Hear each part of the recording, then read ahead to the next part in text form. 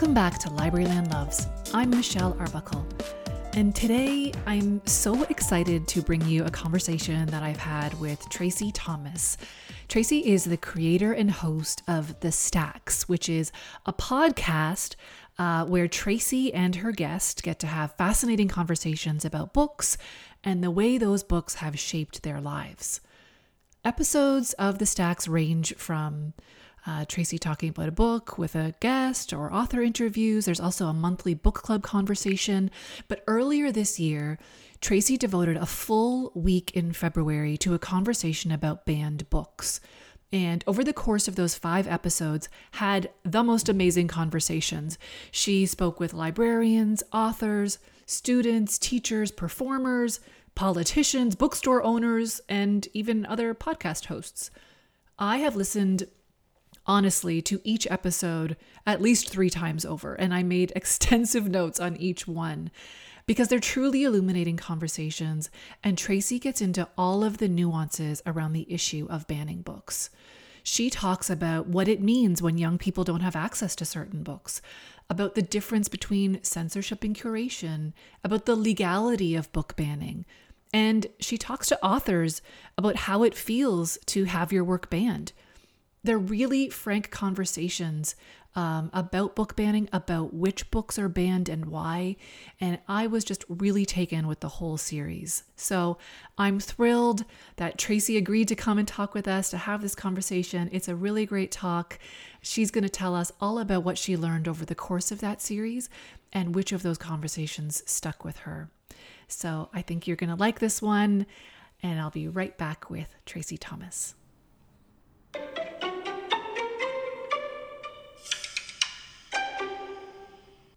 Welcome, Tracy. Hi, thank you so much for having me. I'm very excited. I am so excited to have you. And I'm curious to know, I know that when you first started the series, you mentioned it was in response to some of the stuff that was going on in the States around banning books, but what's your interest in this? What do books mean to you, and where does this whole banned books interest come from? Oh my gosh, what do books mean to me? How much time do you have? What a crazy question to ask me, Michelle. Oh my gosh, I could never answer that. In short, they are like everything, I guess. I don't know. They're my hobby. They're my career. They're how I learn. You're a librarian, they're everything. The reason that this was important to me, talking about banned books, is because of all the things I said and things I didn't say about how much I love books and how important they are. And I have dedicated my life to not dedicated my life, but the last 4 years of my life to featuring, uplifting, platforming authors and books.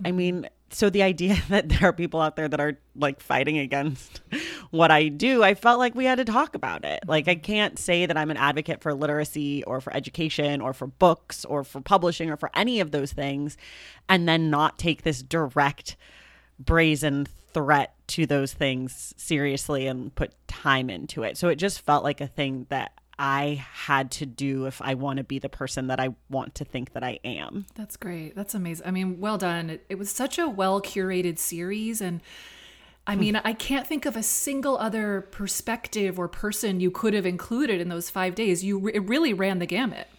We didn't include any book banners. True. It was a choice. I went back and forth on it. I talked to a lot of people about it, because the way that the series came together was really, really fast. So, I appreciate that you feel like it felt very comprehensive, because in the time creating it, it felt very is this going to work? Episodes were coming out before interviews were finished. So it was just it's not how I normally work. Right. I normally am much more prepared, and, I know a book is coming out for months. I book the get, et cetera. So it was definitely I'm whoa, feel like I'm doing the daily over here. Honestly, it was really an amazing series. I'm just going to keep saying that over the course of our talk today. Go pause right now. Go listen to it.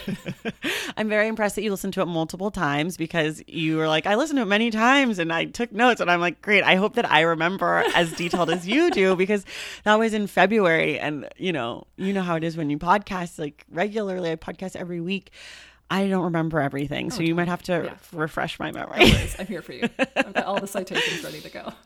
All right, so we are talking today about the top 5 moments, what the top 5 things that you learned or took away from that series that you did, right? Yeah. All right. Yeah. So we're going to start with number 5. Okay. These are sort of ranked, but I might change my idea of what the ranking is as I go, which is part of my personality. I love this on the fly vibe. Yes, I'm a very on the fly kind of person. Though I hate it. I hate being on the fly, but it's how I work best, I feel. Anyways.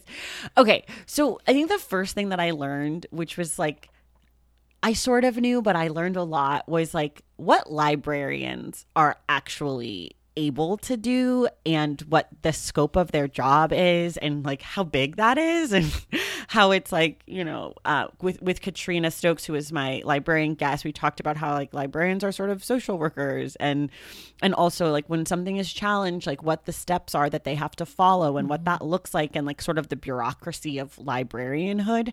And I know since this show is for librarians, that probably feels like everyone listening is like, duh, idiot girl. But for me, it was really interesting to learn about that. Yeah, she was great. I mean, yeah, I have a whole page of notes on what she said. So it was not a duh moment. She was great. Okay. All right. Shall we move on to number 4? Okay.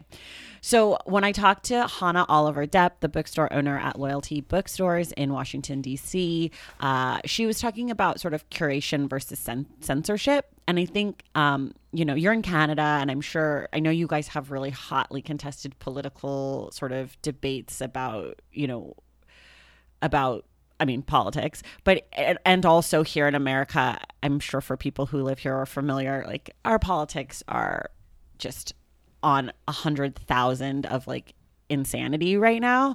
And when all this book banning stuff was going on, there was all this talk of like censorship and like people. And I think that there's also this pushback about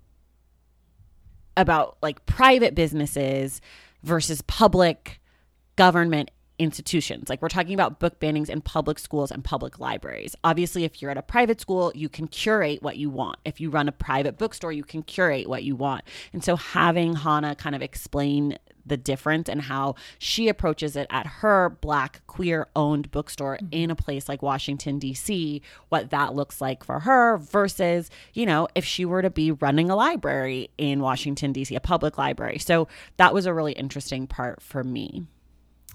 Yeah, I wrote down so many notes from her part of the conversation, and even just the way that she framed censorship versus curation was interesting, and it does kind of apply to libraries in a way. I mean, the books that we give profile to in displays or on book lists, and thinking about just who we give airtime to and who we give platforms to is important. One of the things we've been talking about up here lately is school libraries, and when something is taught in a classroom or not taught in a classroom versus removed from a school library, and kind of what the differences are there. So a book could be in the school library and not taught in the curriculum, but it has a place in the library, and a student can come across it and still read it.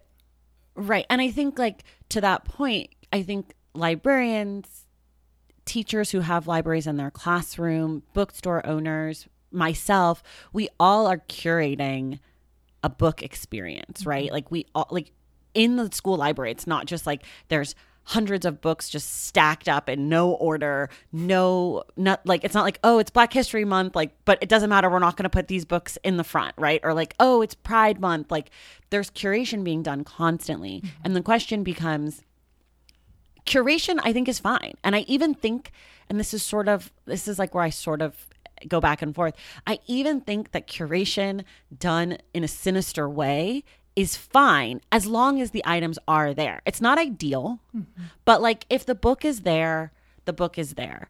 I think that there is a greater responsibility for librarians, bookstore owners, people like me or whatever, to not do that, to not curate in a sinister way. But I think like if the item is there and you're not saying it can never be found, if it's not in a lockbox, if it's not been thrown away, if it's not in boxes behind the library, like I think, okay, that's a conversation to be had about the students, about what is best for them, or the bookstore buyers, or whatever that looks like. But I think the censorship part of it coming as like we do not have this book and will not and cannot have this book in this place, that is really the problem. But the curate, I mean, there's too many books. You have to curate in some way. You have to say this book is great for our population and this book isn't at this moment. And I think what Hannah talked about was, you know, as I mentioned, it's a queer-owned Black bookstore. And so they don't carry certain books. I think, for example, I'm pretty sure they don't carry Harry Potter, any of the Harry Potter books, because of J.K. Rowling's transphobic remarks and perspective, frankly. And just being transphobic. And so they will order the book for you. If you want a Harry Potter book, they will order it for you, but they don't carry it in the store. And so that is sort of what Hannah was talking about, you know, curation versus censorship. You can have the book, you can buy it from us. We're happy to sell it to you, but we're not going to give it space when there are plenty of other authors who are writing fantastic sci-fi, fantasy, YA books. All right, that's great. So that was number 4, the importance of curation versus censorship. What's number 3? So I think that was what was really interesting, was just learning what the kids wanted to read and know about.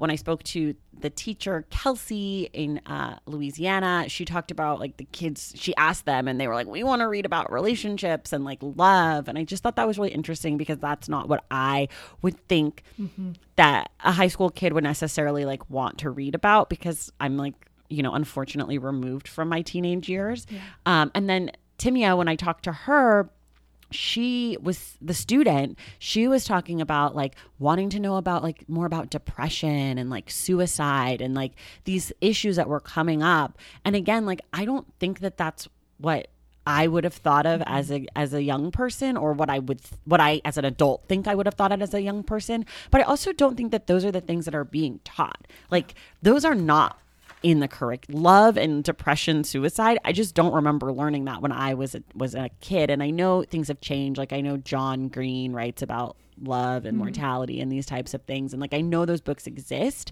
but it was just really interesting for me to sort of just think about what do the kids want? Like they're such an important part of this, and who's asking them what they want?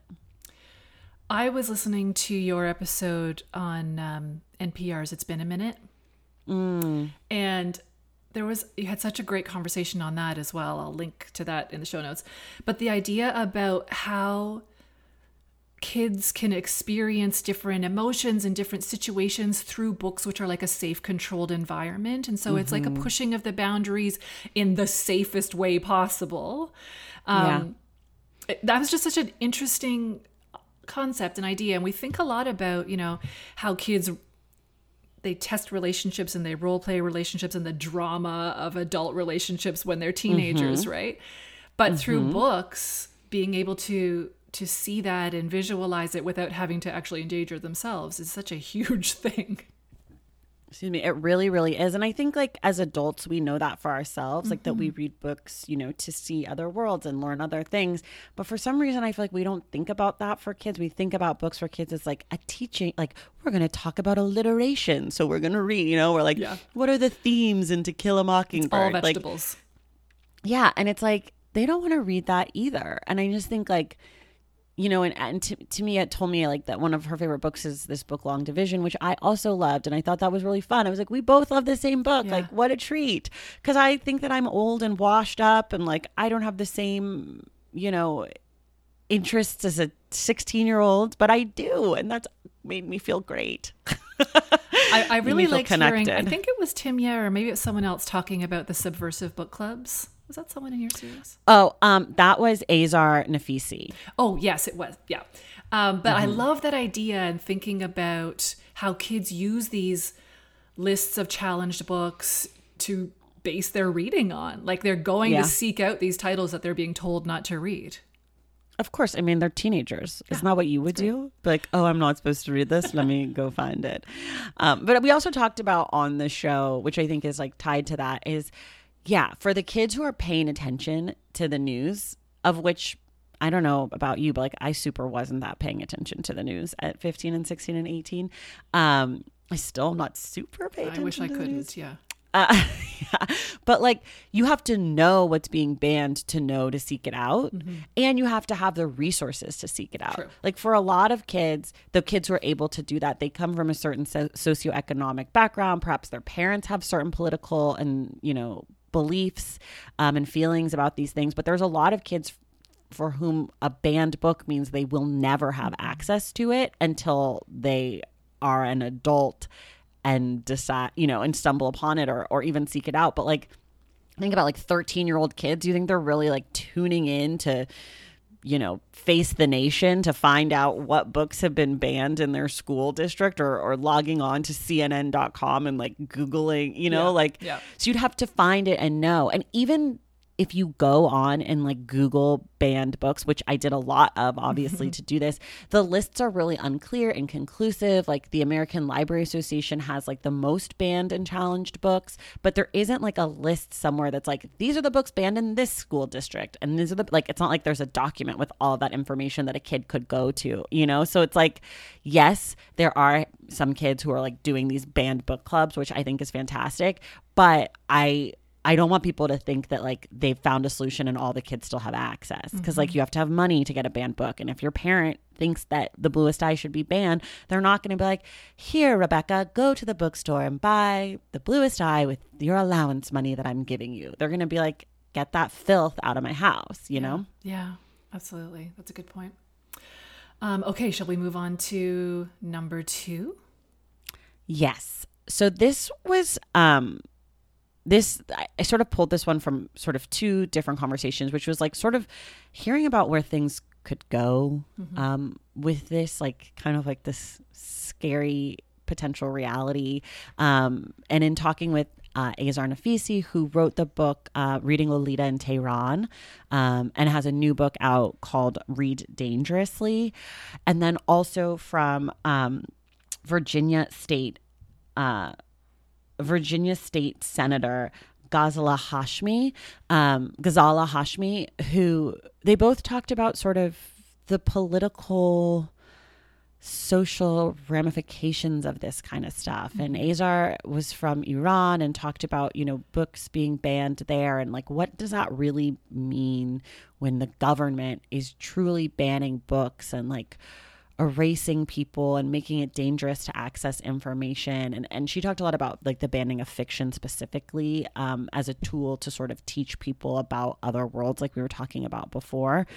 And then also with Senator Hashmi, we talked about, in Virginia, their new governor, it has like a phone line you can call if like a teacher's teaching race theory or whatever, critical race theory, or teach, you can report a bad teacher. And like just thinking about what that means and like imagining for myself, letting my brain sort of do the spin out thing where you really freak yourself out of like what that means and what that looks like.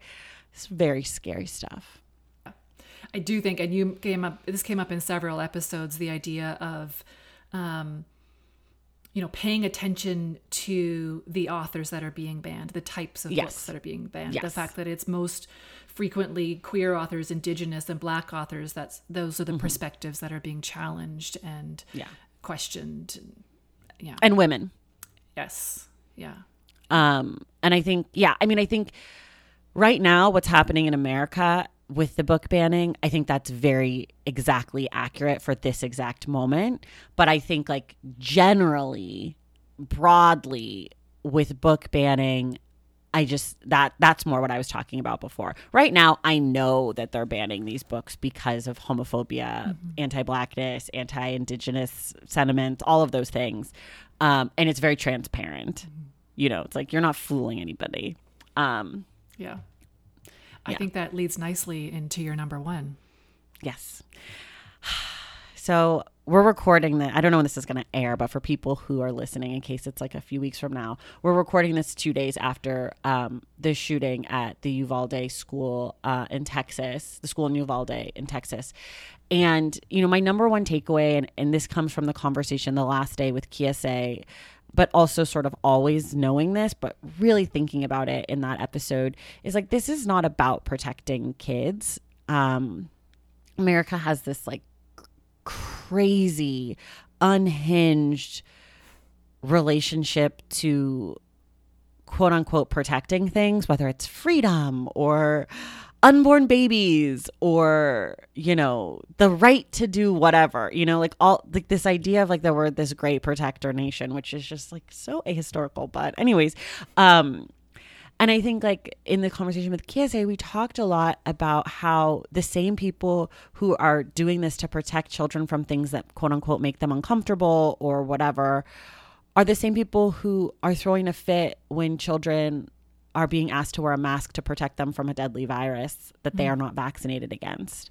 They're the same people who are throwing a fit, about women carrying unwanted pregnancies to term because they want to protect the life of this unborn child that will not have health care, has no formula currently in this country, will not have access to mental health care, will not have access to food when they stop drinking formula.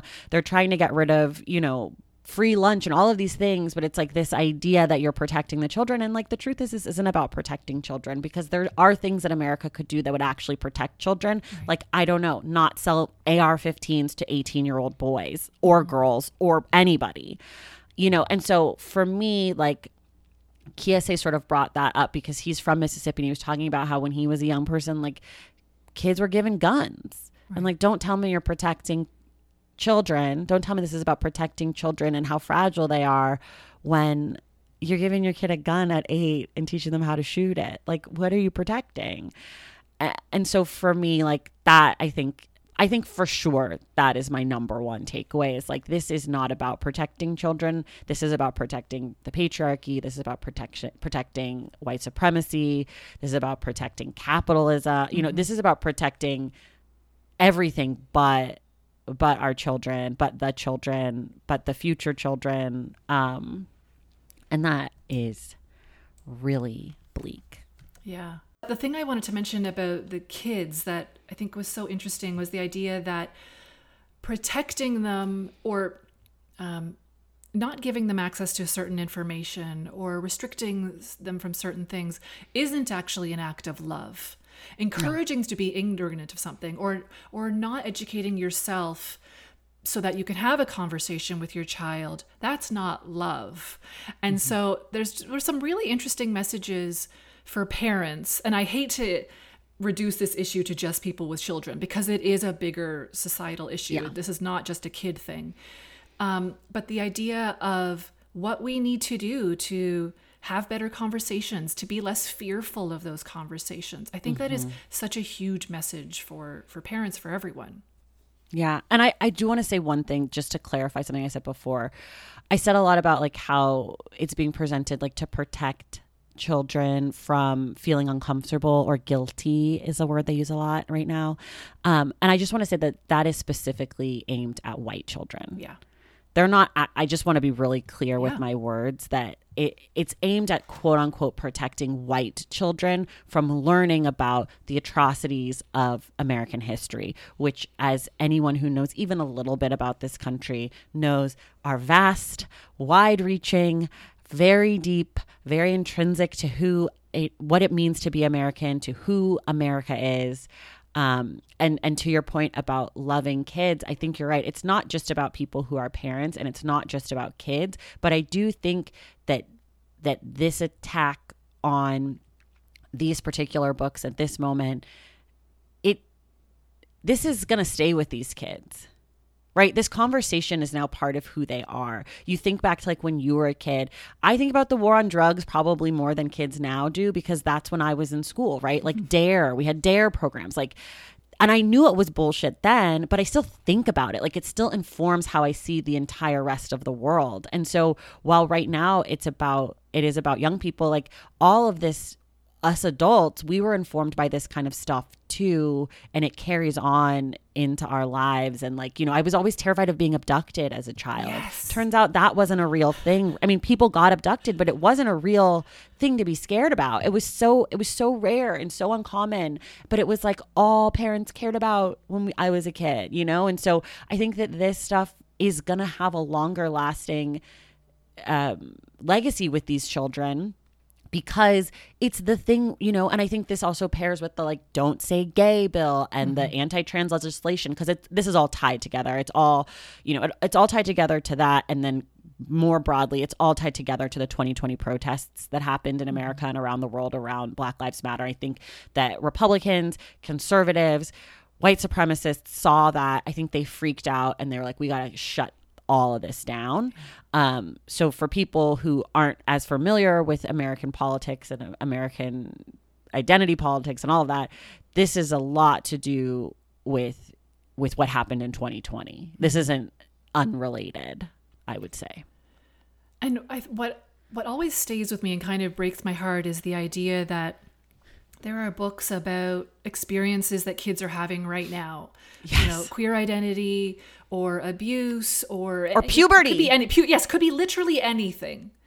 And they're seeing that it's banned or questioned or their existence should be erased from a shelf.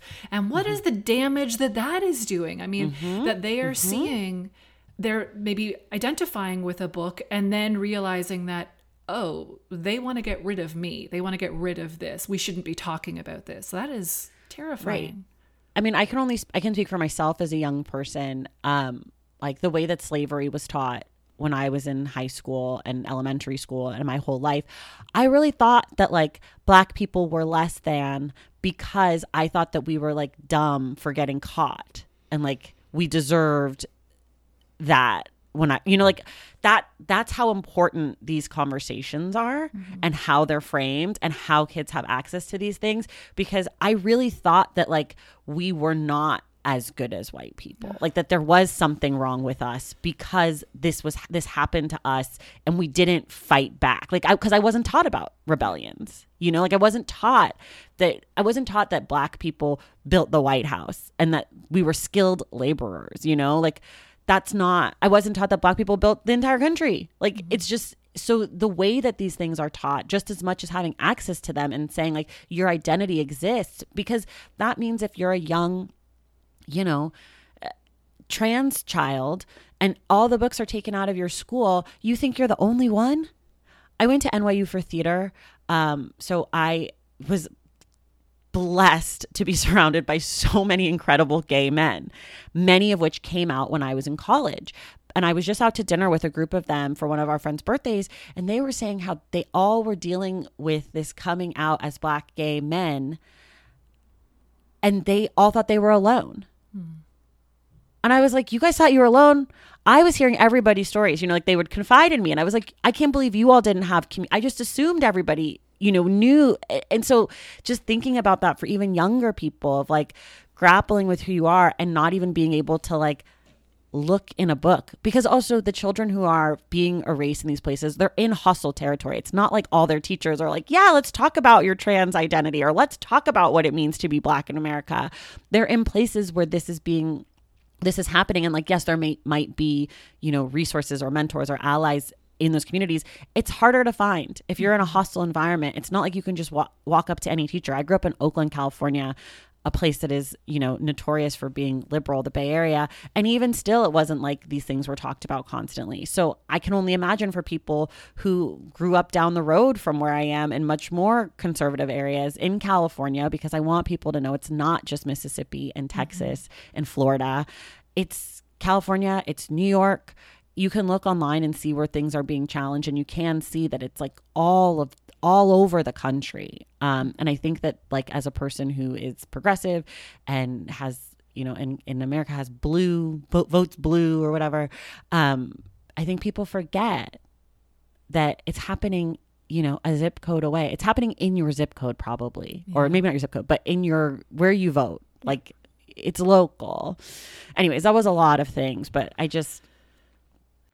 this is a lot. This whole thing is a lot of things, which is what makes and it so you kind hard. of touched on the idea of representation, and I also just want to bring up, joy, stories of joy.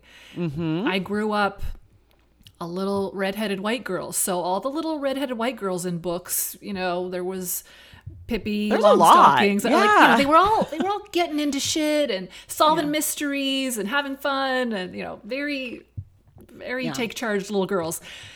And I didn't really so I never had to think about it, is what I'm trying to say. I never had to think about joyful representation. The summer of 2018, I spent all summer reading only YA by Black authors.